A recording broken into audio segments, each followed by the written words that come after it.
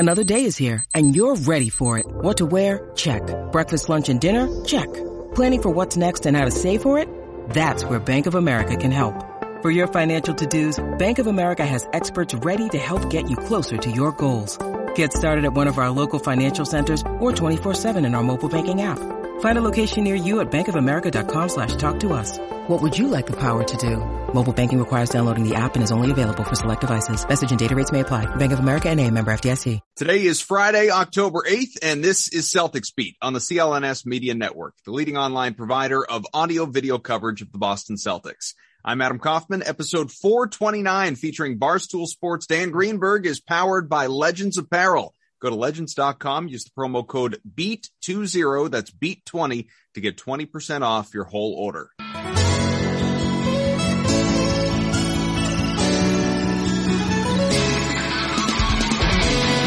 All right, here we go again. Another nice new edition to Celtics Beat. Thank you for being here with us. I'm Adam Kaufman. Certainly, you know Evan Valenti, who's getting into, Rocky shape right now, I think. Whatever he can do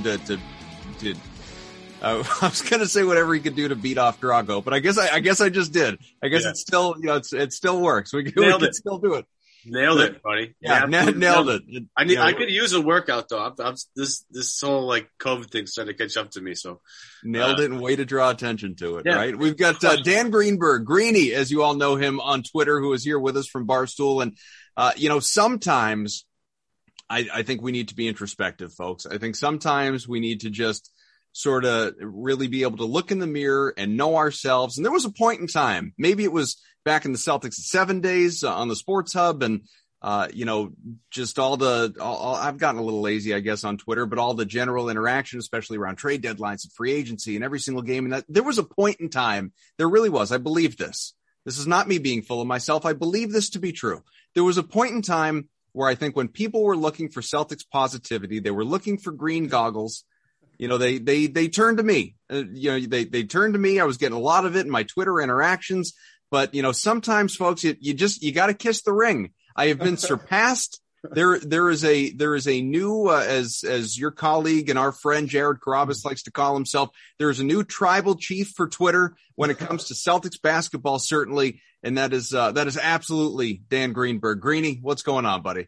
Well, that's the nicest thing anyone's ever said to me. Usually a statement like that is prefaced by calling you a homer or a green teamer. And listen, I can't. I think sometimes we need that in our lives, though. I think, because there's so much negativity out there, especially concerning this team historically. Sometimes we need a nice positive place to go.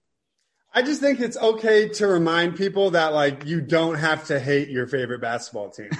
Like, it's okay to imagine that, enjoy watching them play. It's okay to be excited about them. I know that's not really, always the blueprint for the city, which we all love, but it is okay to like, your favorite basketball team. I just want to make that clear for the people out there. Yeah, I mean, we do our best. I really do believe that. We do our best on this show to call it as we see it. I really don't think, Evan, I mean, feel free to disagree with me here. I don't think we pander to any one side. If things are going poorly, we call it out. If things are going well, we celebrate it. And I think we, emphasize those two things. And I do believe that because so much you look at and this is a good time for me to remind you, if you like Celtics Beat or if you listen every week, but you haven't subscribed, go to iTunes, subscribe, rate, review, all that good stuff. I don't say that nearly enough. So we could always use more reviews and subscribers and appreciate everybody that listens, obviously, but you read through the reviews. And I think that's evidence in and of itself. It's, like Kaufman's too positive, he's too negative. Valenti, same thing.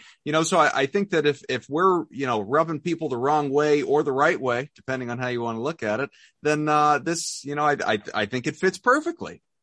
Yeah. And my pushback, and this is mostly due, a lot of what we heard last year was a down year. So that these weird narratives are going to pop up to pile on and sort of exacerbate things. But like the negative things that I hear aren't even real, like basketball things. Like, Jason and Tatum aren't friends. So you got to split them up. Or like, Brad doesn't motivate his players. It's like those things. It's like, we can talk and be negative or critical of like actual basketball reasons and things that have merit. What I always push back about and where I think people just call me a blind green teamer is like when we're debating things that have nothing to do with basketball, and they didn't exist when the team, like nobody talked about the two J's friendship when they were going to the Eastern Conference Finals. But in a down year where they have injuries and COVID and all that stuff, now we got to split them up because like they don't hang out when like who the hell knows what they do off the court. So that's just what bothers me is like I'm all for being critical of, bad ball movement, lax schedule defense. Like there's plenty of stuff that has actual substance you can talk about.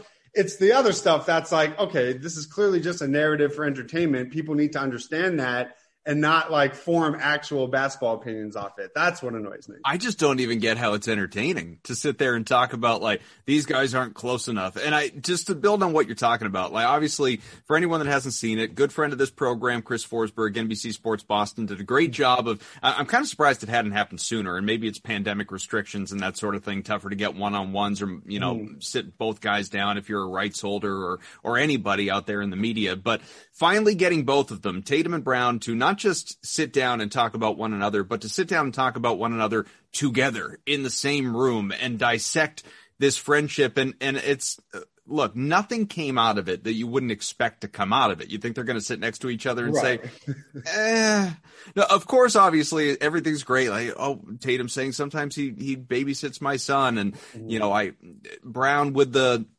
talking about the gold medal, which obviously he couldn't participate with Team USA because of the injury this year. And, what you want for yourself, you want for your brother and all of that stuff. It's great. Like clearly they are aligned. I just think the whole narrative about the relationship between stars in general, it's sort of funny in this way. Like you think of like Kevin Durant and Kyrie Irving are the best of friends. How's that working out in Brooklyn right now? He certainly hasn't been able to get Kyrie vaccinated so he can participate in home games this season. Or Milwaukee, who obviously just won a championship. Does anyone ever talk about the dynamic off the floor in terms of Giannis Antetokounmpo and Chris Middleton or Drew Holiday? No, never. Unless, I don't know, I got to drill down on my Milwaukee Bucks stories coming out of Wisconsin. But I don't think anybody is ever talking about that, especially on a national level. And maybe this is the root of it. Maybe it's because they're two wildly different players. They don't overlap at all positionally, anything like that. And it comes back to what Sean Devaney's talked about on this show a number of times, and Cedric Maxwell's talked about, Kevin Garnett has talked about nationally. Is there a redundancy there in terms of the players on the floor? And that turns into the whole conversation about how do these guys coexist? Yeah, and I think, and I'm not going to take credit for it. I saw it on Twitter. I can't remember. It was just like a random, it got thrown on my feed. But another duo is like, when have you heard people question Steph Curry and Klay Thompson? And if they hang out off the court, they've found a way to be pretty successful. And to your position, might have been me. I tweeted this yesterday. I don't give it. See, I don't care about any of this stuff. Like this, Steph and Klay, like Steph's the greatest teammate ever, so that works out really well. And Klay just is this super laid back guy. Nobody can, and they've won multiple rings together. Even throw Draymond in there, who's a hornet's nest, still works. Nobody questions that. Did anybody question? Do Rafael Devers and Xander Bogaerts, do they get along? Where's that story? Like, here's my pushback on that one. It's just a different sport. No, but you have to get along with your teammates. I don't care how many play. Like, okay, let's go to hockey. Where's the Marchand and Bergeron story? Like, just because hockey's fine. Like, hockey works. But we talk about their relationship all the time and how close they are and how much they love and respect one another. I just don't think in baseball it works because, as we've seen from Mike Trout, Shohei Ohtani, like one guy cannot carry a baseball team. It just can't happen. Look at Jacob deGrom and the Mets all these years. But in basketball, where you have to work together, where there's a fluidity, where there's a chemistry, where you have to coexist. And hockey, obviously, like hockey absolutely fits. Football, baseball doesn't really work. I think that's why that narrative isn't a thing there. Like none of those stories exist. Like I don't care. Like no hockey. There's not a hockey story like that. It seems to be solely focused on these two guys specifically. Like I can make the argument, I guess, for like Ben and Joel is the other version of that. Like they didn't get along on, but they clearly didn't work on the court. Like that is a clear. Like those two guys can't coexist on the floor together because the spacing is all screwed up. Right? It doesn't work. You look at other duos in the league. Doesn't Gasper always say that winning is the ultimate deodorant? I feel like that's like a classic Gasper line. So I feel like we've heard and think of the teams that we have mentioned, right? The Bucks, the Warriors, they win. we didn't hear any of this stuff about the two J's when the Celtics weren't having a year from hell. So that's what I'm interested to see this year. And if, they have the normal health, like they don't need perfect health, but if things are, a normal NBA season and they have the success that we've grown accustomed to during their tenure, I doubt we'll see those same unnamed sources, speaking to so-and-so. I think it was just when they struggle, those are the things that get created. And you just you have no one to blame but yourself, be better on the floor. And those things, won't become a media sort of tornado. Maybe this is me, I don't know if it's a hot take or if it's just scratching an itch basically, but when's the last time you can think of two Celtic stars where we debated how well or if they got along, if they could coexist on the floor, if not this stuff. I feel like you almost have to go back to the 80s when when it wasn't even really a thing because, to your point, Greeny, they were winning, so who gives a crap? But before, and here's where the scratching an itch part comes into play. Before Kyrie Irving was here, who was the ultimate superstar who just doesn't get along with anybody, this was never a thing. And again, Tatum and Brown, they were young, they were barely in the league, they were having success, so it wasn't, it fits to what you were just talking about where maybe it wasn't just timely, there weren't these struggles. But until the 18-19 season, when everything gradually started to go to crap, in a Celtic sense compared to expectations. Obviously, they haven't gone to crap overall, but you know what I mean. This was never a narrative. This was never a thing. We didn't even really. I'm trying to remember. We never even really had this. Media work differently, but we never even really had this conversation with Paul Pierce and Antoine Walker. We certainly didn't. In the new Big Three era, the Ray Allen thing was legitimate. That wasn't a media creation. That was so if anyone's listening and just shouting, Ray Allen, idiot, Ray Allen, Rondo, that was a real thing. That wasn't just talking heads. This is talking heads. There is no evidence whatsoever that we know about publicly where Jason Tatum and Jaylen Brown are not on the same page. That's what was always my biggest point is we hear this narrative, it gets spun into be treated as fact. And it's okay, show me the evidence where they're fighting on the bench or there's a video clip of them, publicly dogging the other one, with their inner circle. They're just, none of that stuff existed. And I think to your point, if the media and the need for daily content existed during the Antoine Pierce era, my guess is we probably would have had some of that, in the early 2000s. But again, as you all know, the team wasn't good. So of course there would have been that same sort of, rift or quote unquote rift between the two. And Pierce did want out. Yeah, and he did eventually want out until, Kevin McHale saved us. But yeah. It's just one of those things where I truly think, if they're going to speak publicly together, we're going to get quotes like we saw yesterday, which obviously I'm going to eat up because it fits my narrative. There could be somebody who has, a opposite narrative that's going to take, an unnamed source quote and treat that as fact because it fits their narrative. At the end of the day, if this team wins, no one's going to be talking about their off-court relationship. It's just I personally think they mesh well together on the court. That's all I truly care about. But we need to see it translate into wins, and then all the other stuff will just, fizzle out, I think. Yeah, these guys might not be Steph and Clay, but they're not Kobe and Shaq either. So there's two sides of the spectrum here. Steph is the greatest teammate of all time. He's phenomenal.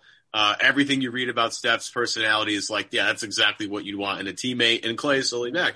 Meanwhile, Shaq and Kobe legitimately hate each other. And it's not it took what, years for them to score that beef off. And they say that they took care of it, but did they I don't know. We have to go by their word here. It's similar here with Jaylen and Jason, but what makes me, I guess, happy in a sense is just how funny and how you can tell in the interview that they found the fact that they have to do 5 minutes in this sort of ridiculous. It's absurd. It's Tatum's he's man, I hate they have an unhealthy obsession with our relationship. And I'm I freaking agree with that. We people care way too much about whether they hang out all the time outside of basketball. Look, you're spending a lot of time with these people throughout the entire season. You don't have to spend every second with them off the court too. Like, you need some time to yourself. So I'm glad somebody did it. I'm glad they did it. Let's just get this out of the way. It's so dumb. But it really doesn't matter at all. As long as you get together along on the court, it's fine. Nobody cares. As long as the basketball fit works, I'll put up with anything. Well, plus, if we're going to spend time, truly, like wasting time, it's, which we're kind of doing on this show, but it's, I don't know, it's fun. I feel like this is a topic that at least this side of the topic needs to be exhausted a little bit just to call everybody else stupid. If we're going to waste time to, like, media-driven narratives that aren't true or even possibly realistic, can't we at least focus on, like, the negative ones? Like, boy, you see Donovan Mitchell out there tweeting about the Patriots, and no, I'm eating that up too, though. I'm into tweeting that. About the Red Sox, and of course this guy wants to be a Celtic. Sure. I love this. See, I love every. I painted to this because it all started in the bubble when Jalen. Wait, when's the Bruins tweet? Just give me the Bruins tweet, Donovan, and then I'm locked in. I'm so into it. He's like, man, Fenway's rocking. And I'm like, yeah, bro, it's awesome. You should totally check it out. Like that dude in the red sleeves. Yeah, I mean, like, dude, could you make it any more obvious? And then, of course, you listen to Lowe and Simmons on their podcast this week talking about how, like, is this a make or break year for Donovan Mitchell and the Jazz? Like, if it doesn't go well, at what point maybe does Donovan ask out? That's part of the reason why they brought Dwayne Wade in is because Donovan looks up to Wade, and Wade can be like on his shoulder, and they can have that voice in his ear to keep maybe in Utah. But like all the stuff he's tweeting nowadays about New England sports, I'm not gonna lie, definitely just my ears are up, and like I'm all over this. I think it's great. I swear, just like give me just one tweet from Donovan Mitchell saying like, "Damn, I got to try that Pasternak pasta," and I am I'm locked in. I will go out. I will go to NBA.com and I will make a Mitchell Celtics jersey. I mean, it's when you think about it, right? It's the perfect like stealth, page out of Danny Ainge's old playbook where like we're all talking Bradley Beal or Zach LaVine. Meanwhile, it's like okay, they unloaded Kemba's deal. Those extensions happened, which eliminated, in theory, their cap space for this summer. But you keep looking down. You see when Donovan Mitchell expires. You see, what their cap situation could look like in the next 2-3 years. And it's like he does fit the age timeline of your two best players. He does seem to have a real friendship with Jaylen Brown. Like maybe that has always been the long play. And, they're signing Rob and Smart and all these to the extensions in the event that doesn't become possible. Okay, we still have a core that we like. But I know I've been tweeting about it ever since I see all of them putting out videos in the bubble together, like Jalen's bothering the hell out of Mitchell. It's like they're all hanging out. It's like, okay, I think there might be a little, espionage going on here that no one's really paying attention to. I just love all the jerks that responded to my tweet with you're not really jerks if you're listening. I love you just the same, but all, trying to crush the dream. Like he's from Connecticut. He went to school in New Hampshire, like things like of course he's a New England sports fan. Doesn't matter. Like this is, I'm right near, I am a walking version. I've even got a Brad t-shirt on. I am a walking version of the Greeny Brad picture in response to tweets. That's what we're doing right now. If I see any sort of Shamrock on any one of his posts or profiles or anything, I'm gonna scouring his Instagram profile. Yeah, that's who's he responding to? What's he writing about? Keep track of his likes on Twitter, man. There might be some in there. You never know. Yep. It could be the red flag. That's all I'm saying. Take jazz out of his profile or whatever. All right, let's talk about what matters and what is happening, and not the fact the team is 1-0 in the preseason, nice as that is, and a nice game winner there, Romeo Langford. That was exciting. But, I think the bigger takeaways are obviously, one, you got Jaylen Brown, who says he's at 75, 80% and looked just locked in game one after the wrist surgery, 25 points. Tatum obviously did pretty well. Both those guys and everybody, minutes were limited as you expect. I think a lot of interesting comments out of Ime Udoka, the new head coach so far, with, the defensive emphasis and obviously playmaking, and we're not gonna, in his words, we're not gonna bitch at the refs anymore. Like our guys need to stop doing that. We need to all be on the same page. He's going to tighten the rotation. There are a lot of different things that have come out so far, among other things, obviously, and we were talking about some of them off air before we started the show. What are the big takeaways you have so far early in camp? So it was tough because I think we were all like foaming at the mouth for that first preseason game, just with guys back, new system, new everything. Outside of like the first couple possessions in the first quarter where they made it abundantly obvious that they were going to overpass to sort of stress this idea of ball movement, as the game went on and, they're playing a team of lower, a lower tier team in theory of the Magic, I saw a lot of the same tier. stuff. We can come out and say they are flat out lower tier. That's okay. But you know what I mean. I want to give them wholesale rebuild right there. We'll see what they end up being, but in theory, a lower team. I still saw a lot of the same things that annoyed me last year. I thought their perimeter defense wasn't great. Robert Williams still struggled on switches. They gave up 18, 19 threes to one of the worst 3-point shooting teams in the league. They didn't really assert themselves and create that separation. They were in a dogfight all the way, obviously, until Romeo's game winner. So part of me is like, okay, it's the first game. Let's see. It's a teaching opportunity. They'll get film on it. Ime will walk them through. So that's why I'm so interested to see tomorrow night, because the second key unit came in, still couldn't score, just like last year's second unit couldn't score. And obviously maybe there are nerves with guys like Schroeder and Horford being back. But, I'm still nervous about Josh Richardson's shooting. I'm still nervous about how they're going to be able to score when, the Jays aren't on the floor. So my hope is that we get answers to those questions as they continue to play in the preseason. But for me, it was like, okay, I can see that they're trying to pass the ball more, which is great. They're playing with much more energy, which is great. But their result was very similar to me of the type of a Celtic game that we all experienced last year.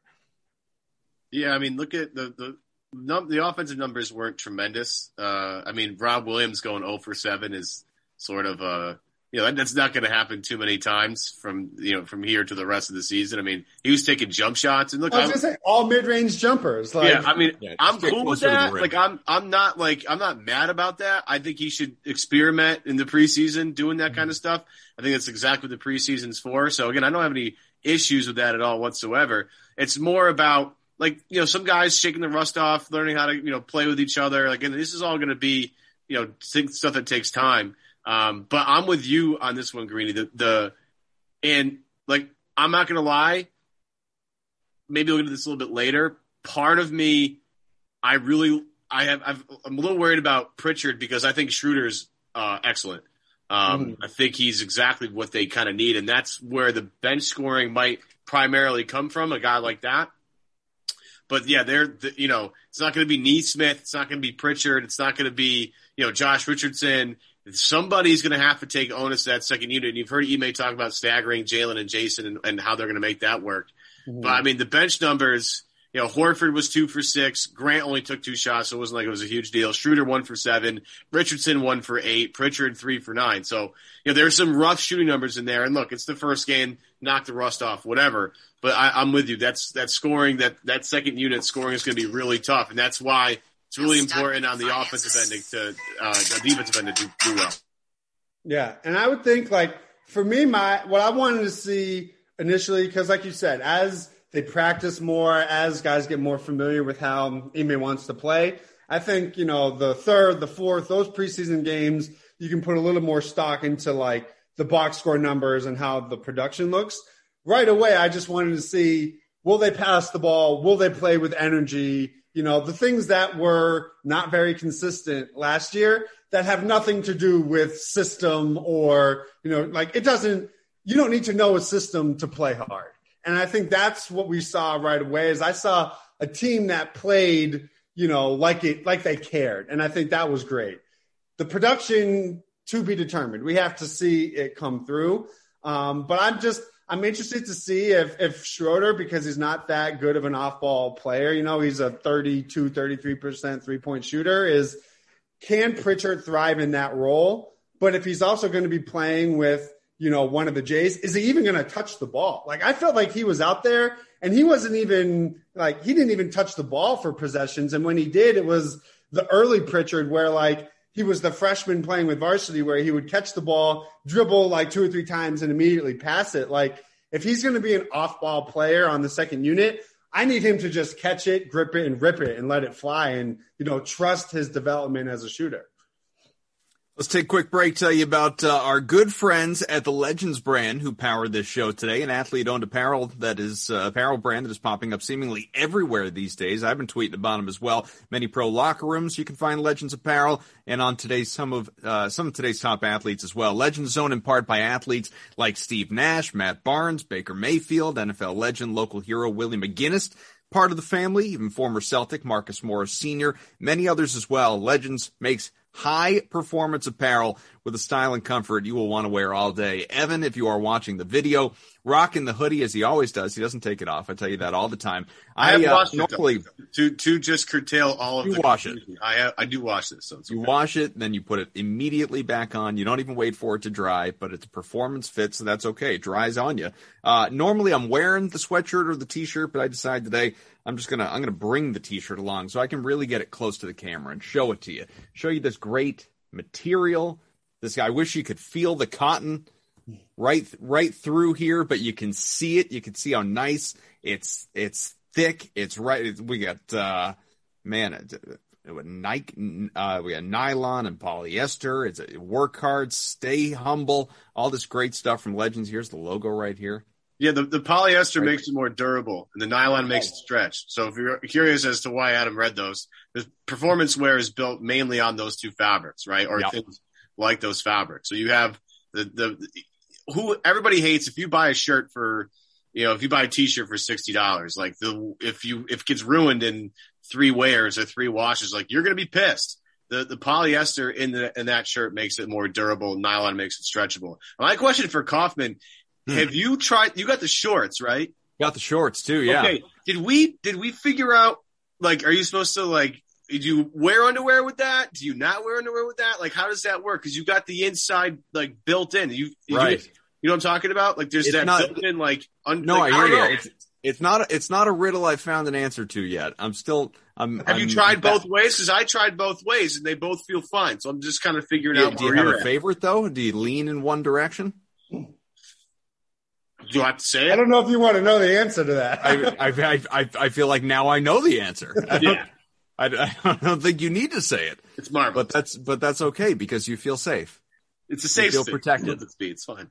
Yeah, it's terrific. Listen, visit legends.com today. See why athletes everywhere and us are swapping out the big box brands for Legends apparel. Use BEAT20, that is the code, BEAT20, and save 20% on your first order. Again, legends.com, promo code BEAT20. Offer ends October 10th, which, if you are paying attention, is Sunday. Just a couple of days away from when this thing is being released to all of you. So depending on when you're listening, you better act quickly. Again, BEAT20, legends.com. Offer ends October 10th. So, yeah, I love it. It's great. Greeny, you need to make the move, man. No, that looks. You're a tall drink of water. It'll fit you great. That fabric looks pretty soft. It's awesome. It's fitted too. I wear this all the time. I walk my dog in the morning. Like now, I got to throw something else on. It's like 40. Getting a little cold out there for you. And it's not like I'm up at like 7. It's like 5:50 this morning when I went out to walk the dog because that's when she gets up. So the morning dew and all that stuff out there. Yeah, it's all, and you gotta be comfortable. You gotta be comfortable, and this definitely gives you comfort and it gives you style and it gives you warmth. So it's like the trifecta essentially. Let's go back to talking about these C's here and some of the individuals that we've been talking about. Let's get a little more expansive. For one, Josh Richardson. Now, obviously, this guy. There were headlines at the time that they traded for him, and hopefully it'll be a bounce back year, and he's going to shoot better, and he's going to defend relentlessly, and he's going to fit great. And then that, we fast forward to him getting an extension, even team friendly, maybe, obviously, depending on how he plays, and a tradable contract doesn't mean he's going to be here for 2 years, but nevertheless, a lot of people just breaking down what all this means. You watch preseason game number 1, and I don't want this to be a takeaway on preseason game number 1 as much as it's just an extension of what we saw last year throughout an entire regular season. Yeah. Do we have to worry this guy's washed? I don't know. I think his debut was pretty much like how he's advertised, right? I thought his defense was legit. He had, he was good on the perimeter. Everything that we've heard about him being an on-ball defender, I think we saw. But on the flip side, everything we saw about his shaky shooting, like that showed up. His form legit gives me anxiety when I see him. It's like he comes up, it's all broken. Like not even from three, like even on his little 15, 16-foot jumpers, it's just one of those where like you close your eyes and hope it goes in. Whereas you look at, someone like a Tatum, a Brown, a Pritchard, like when they shoot it, I'm surprised that they miss. When I'm watching Josh Richardson take those pull-ups, I'm surprised if he makes it. So I'm hoping maybe part of that. Don't worry, there wasn't a lot of that in game one. I know, but I'm thinking that's why, and I sort of want to expand on this to a question to both of you. When it comes to, their starting five, a lot of people think he's going to be the starting wing. Are you okay with having a non-floor spacer in that three spot? Or do you lean more towards maybe a double big with Horford and Rob, maybe one big with Nesmith eventually starting? Because I just think they can get value out of him for his defense, but that jumper is giving me no signs of confidence that it's going to be any different than what we just saw in Dallas. Ev, I'll let you go first. I could make the argument that, because you got to stagger the Tatum Brown minutes. I don't think I wouldn't start him. Let's just start there. I would not start Josh Richardson. I would make him the first sub for Jalen. Yeah. So then are you going double big or are you going? I want the double big. I think they'll end up with the double big to start. Mm-hmm. I think Nesmith starting is look. There's an obvious if he's going to knock down 40% of his threes, and that's great. They need a floor spacer like that, whether it's going to be a starter or a guy off the bench. So, it doesn't matter. I think to start the year, they'll go with the guys that they know. And I think, Ime and Brad's past history with Al will dictate that he starts.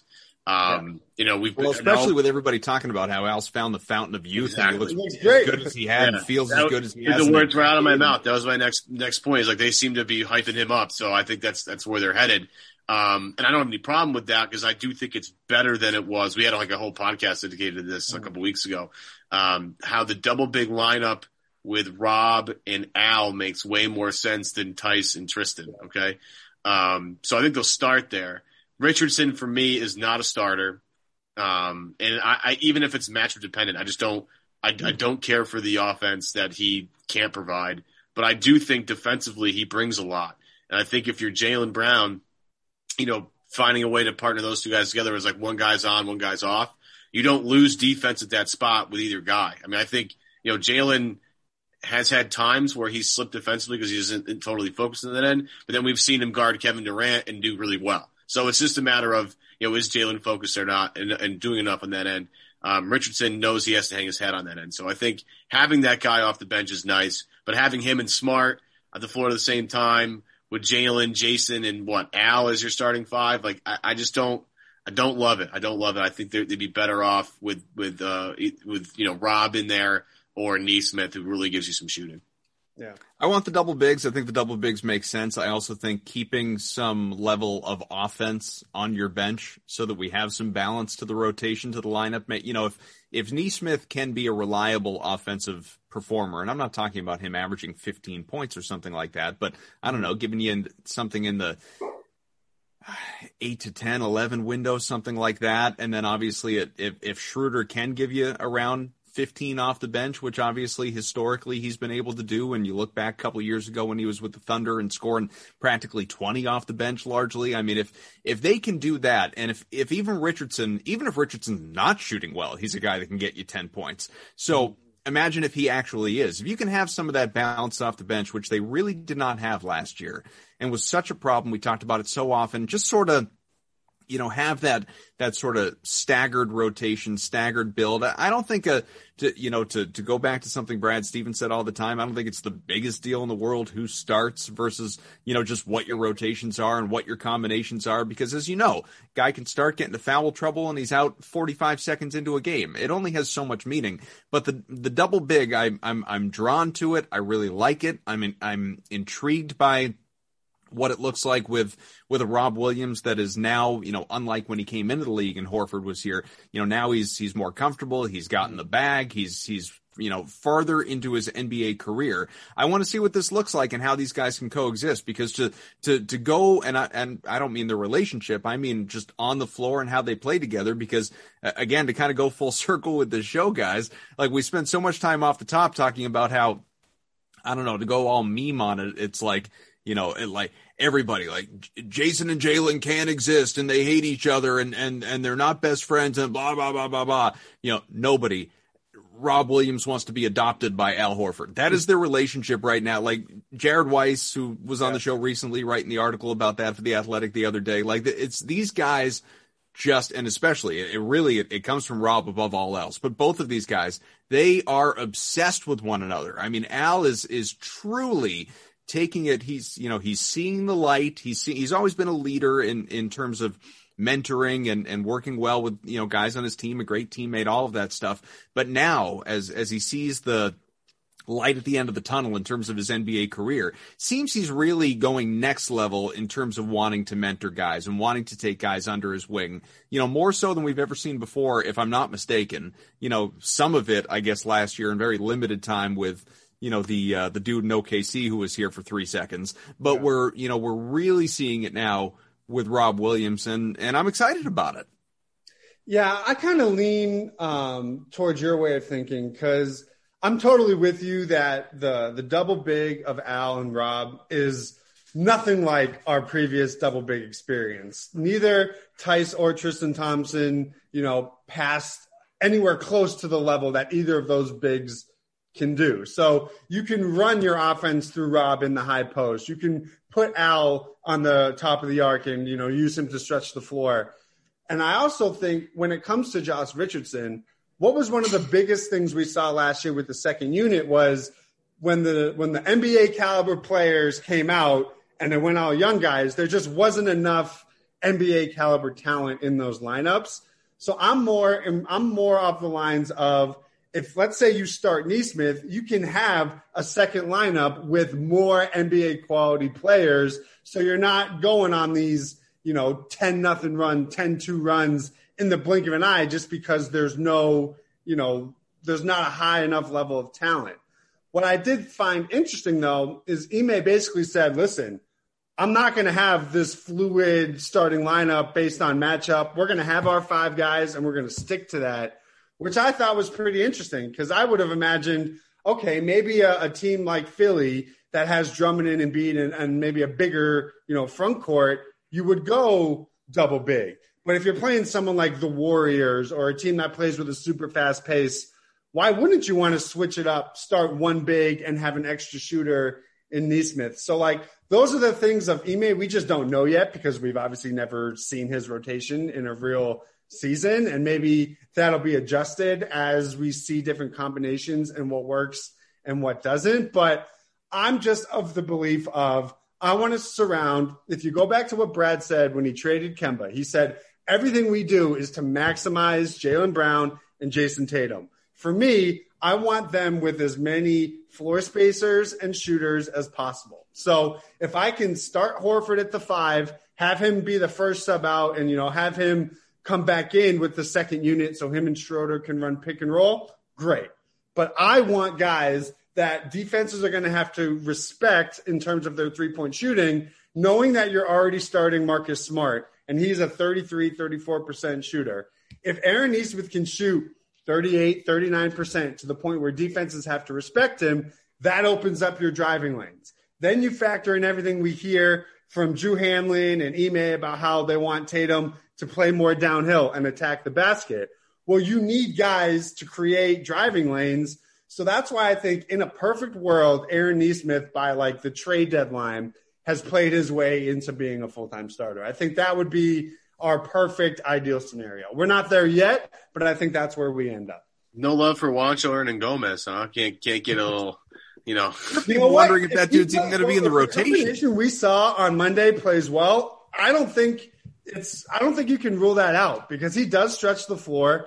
If they want to protect, Tatum or Jalen from having to guard power forwards and bang those bodies throughout an entire season, you could see it. I mean, if he can just hit spot up threes, he was one of the guys I talked about their energy and effort.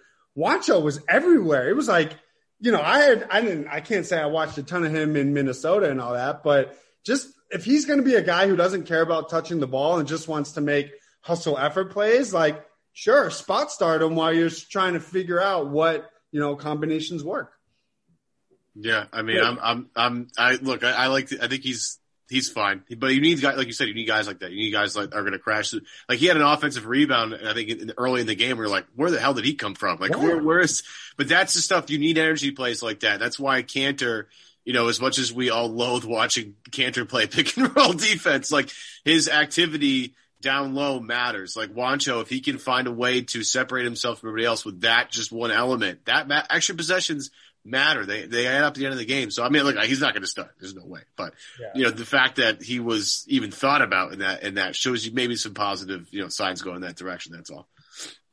In the interest of time, obviously, we'll go a little bit longer, but we've talked about him a few times, and now he's finally here. He's playing. There's been a lot of talk around him, most especially because of what could have been for him financially. Dennis Schroeder, depending. There's a little bit of debate out there in the social media world as to how he actually pronounces his name, so maybe we could get him to say it, and until then I'll just call him Dennis. I'm excited. I am excited not only about the contract they got him on, because I think it's just such a no-brainer to add a guy with that skill set and a vet and that ability, that talent who can come in at less than $6 million. Why in the hell wouldn't you? I mean, it's like the Knicks adding Kemba Walker for like $8 million a year. You absolutely do it, and you just take any potential whatever that comes along with it.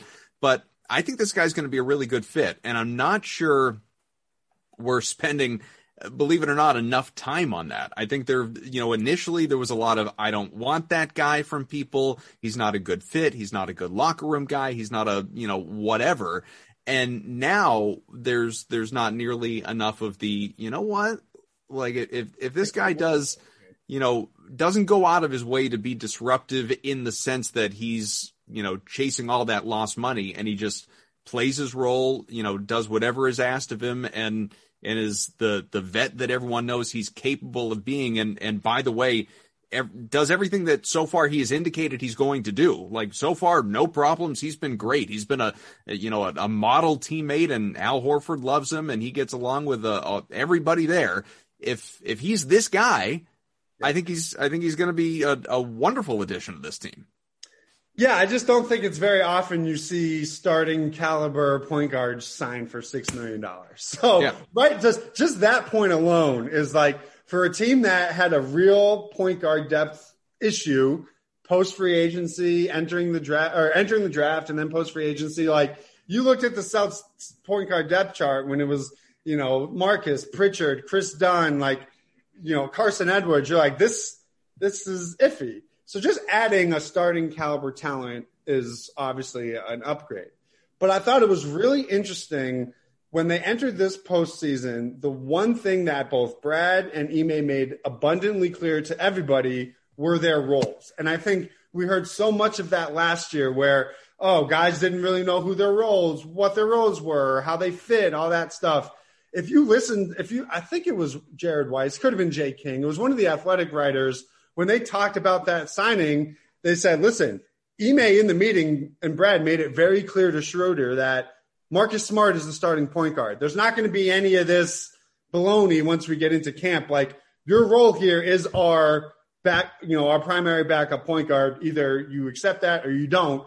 And he signed on for it. So I think that's done wonders just initially of, everyone's entering the season knowing what the pecking order is, knowing what their role is.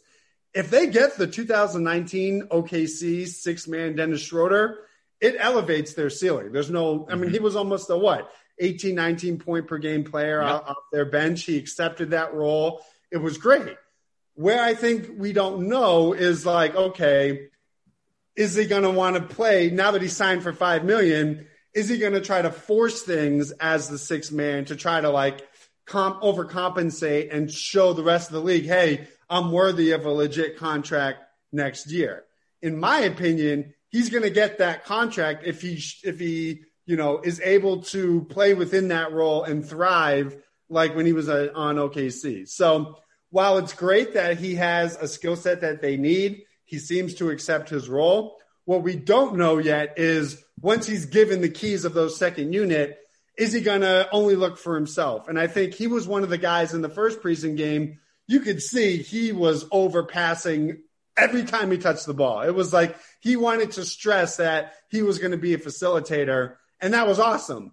But when we're a month or two into the season, like, how does that change if the second unit, like if nobody else can score, is he going to try to force things and be something that maybe the team doesn't need for him in his ideal role? That's just what we don't know yet. Well, I'll point out, though, because he's going to give them something they don't have a ton of, and that's guys that can get into the paint with the ball in their hands. Like, they just have like I love Smart. Smart's not blown by too many guys, right?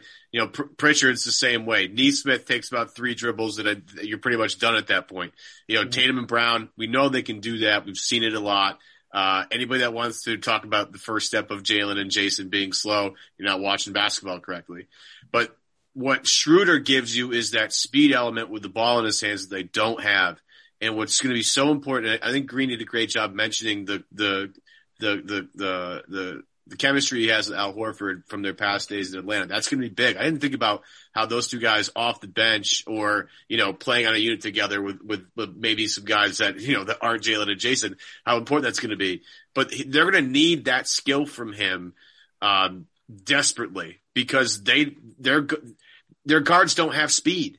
You know, right. Pritchard's a crafty player. I love him to death. I think he's awesome, but he's not going to blow by, get too many guys. Smart doesn't either. Smart's a bully ball point guard, and we'll see, you know, how the new Marcus Smart looks as a primary distributor. I'm excited for what we'll see. Schroeder needs to be aggressive, especially with that second unit because, again, the lack of scoring. But he gives you the ability to get inside the paint, which they've lacked. You know, I love Kyrie. He was part of that. You know, he could do that at will when he felt like it. Kemba at first could do it, but after the injury, rough. Yeah. And that was the thing with Isaiah Thomas that I don't think people appreciate enough. Isaiah at his height could still find ways to get into the paint and draw the attention to himself. And that's such a crucial part of being a point guard in today's NBA. Like, it's not just about distributing the basketball. You got to score too. Now, there are guys that are way the other way that are really score heavy and don't do a lot of distributing. Dennis is going to have to do both. But in this particular instance, he gives them something that they don't currently have. And that's why that's why I'm worried for Pritchard a little bit. And I'm worried about Pritchard's role because Dennis is going to give them that. Pritchard can't. So does Pritchard get relegated to like an off-ball 2 guard? He's too small for that position, right? So how they make this work, again, Ime and Brad and everybody else has got to figure that out. But I think Dennis's role is very clear in this team. And to go from Jeff Teague, who is an NBA champion, I know, Dennis Schroeder is a real nice pickup for Boston, no question. Yeah, and to your point about, you know, the previous Celtics guards like Isaiah and Kyrie and healthy Kemba, if you looked at how those offenses ranked, those were top 5 offenses in the league because they were able to get into the paint. You look at last year where they were the middle of the pack, you didn't have that same sort of consistent attacking, drawing in the defense, kicking it out to shooters. That just didn't exist. So I am interested to see if he can keep that up when the games matter. But I think it is important that we all remember he's going to shoot, mid 40s from the floor and 33% from 3. So I think, there are zones on the floor where I want the majority of his shots to come from. I'm down for him floaters, layups, attacking the rim, things like that. Where I just fear is you could tell in that preseason game when I think it was either the beginning of the fourth quarter, the end of the third, when like nobody could score, he was settling for the threes. And those are the types of issues that I saw last year that we saw on Monday is like when they were going through their scoring drought with that second unit, where was the attacking of the basket? Everybody was settling for the threes. And I think those are the things that you can see on film and correct. But again, like, God forbid we have another injury-plagued season. I feel much better about potentially sliding in someone like Schroeder in as a starting point guard, as you mentioned, as a Jeff Teague or, a Pritchard as a rookie. So I'm excited, but there's also questions we just don't know because we haven't seen him play. Greeny, has IT reached out to you directly via DM to thank you for being his Twitter agent yet? Listen, we've communicated back and forth. I actually thought I was about to break a little scoop, but it ended up not happening. I just can't imagine that there isn't a role for him on any roster in the NBA when there are guys that I know are not as good as a healthy Isaiah Thomas. It's one of the weirder, like when he was on Washington in those 40 games, he was putting up, 12 and 3 on 40% from three. You're telling me there isn't one roster spot in the entire league for that? I refuse to believe it. I can only imagine how, the super fan in Greeny feels when he's getting DMs from Isaiah Thomas talking about the future of his NBA career. Well, yeah, we go way back. My love for him started when he was at Washington. I was at Arizona State. He had that buzzer beater step back over University of Arizona. So from there, I was like, all right, this is my guy. And I just think he has more left in the tank. And I think if he is truly healthy and that hip is 100%, there is a spot for him in the NBA. And I will not stop tweeting about it until it happens. That is a promise.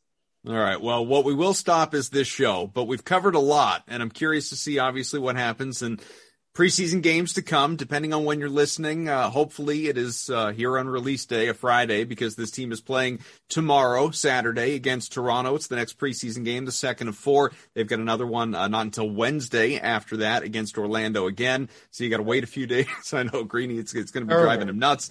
And then the 15th, the last one, that is a week from today against Miami. And then we'll be all fixated on the regular season at that point in time. So we just got to grind through a few more of these and see what direction they go. There are definitely trends that we saw in game 1 that I'm interested to see what they look like in game 2, if in fact they are trends or if they were isolated to that first game, but we'll be able to talk more about that come next week. But obviously, once again, want to remind you the show is brought to you by our friends at the Legends brand. You can go to legends.com, use the promo code. It is BEAT20, BEAT20, 20% off your whole order. Offer ends on Sunday, October 10th. It's coming up quick, so make sure you take advantage. Again, Evan rocking the sweatshirt. I got a T-shirt right here. It's awesome. Make sure you do it. And Greeny, always a pleasure, bud. Oh, absolutely. Thank you guys for having me on. Once we get some real games, we'll have to see if we're all so optimistic as we were, as we head into it. But part of it's the green Kool-Aid, but I'm just with better health. I think we'll have a season that I think we all expect. But when has this team ever remained healthy? I think that's I'm knocking on every piece of what I have in my house. Just give me a semi to normal health season and let the chips fall where they may.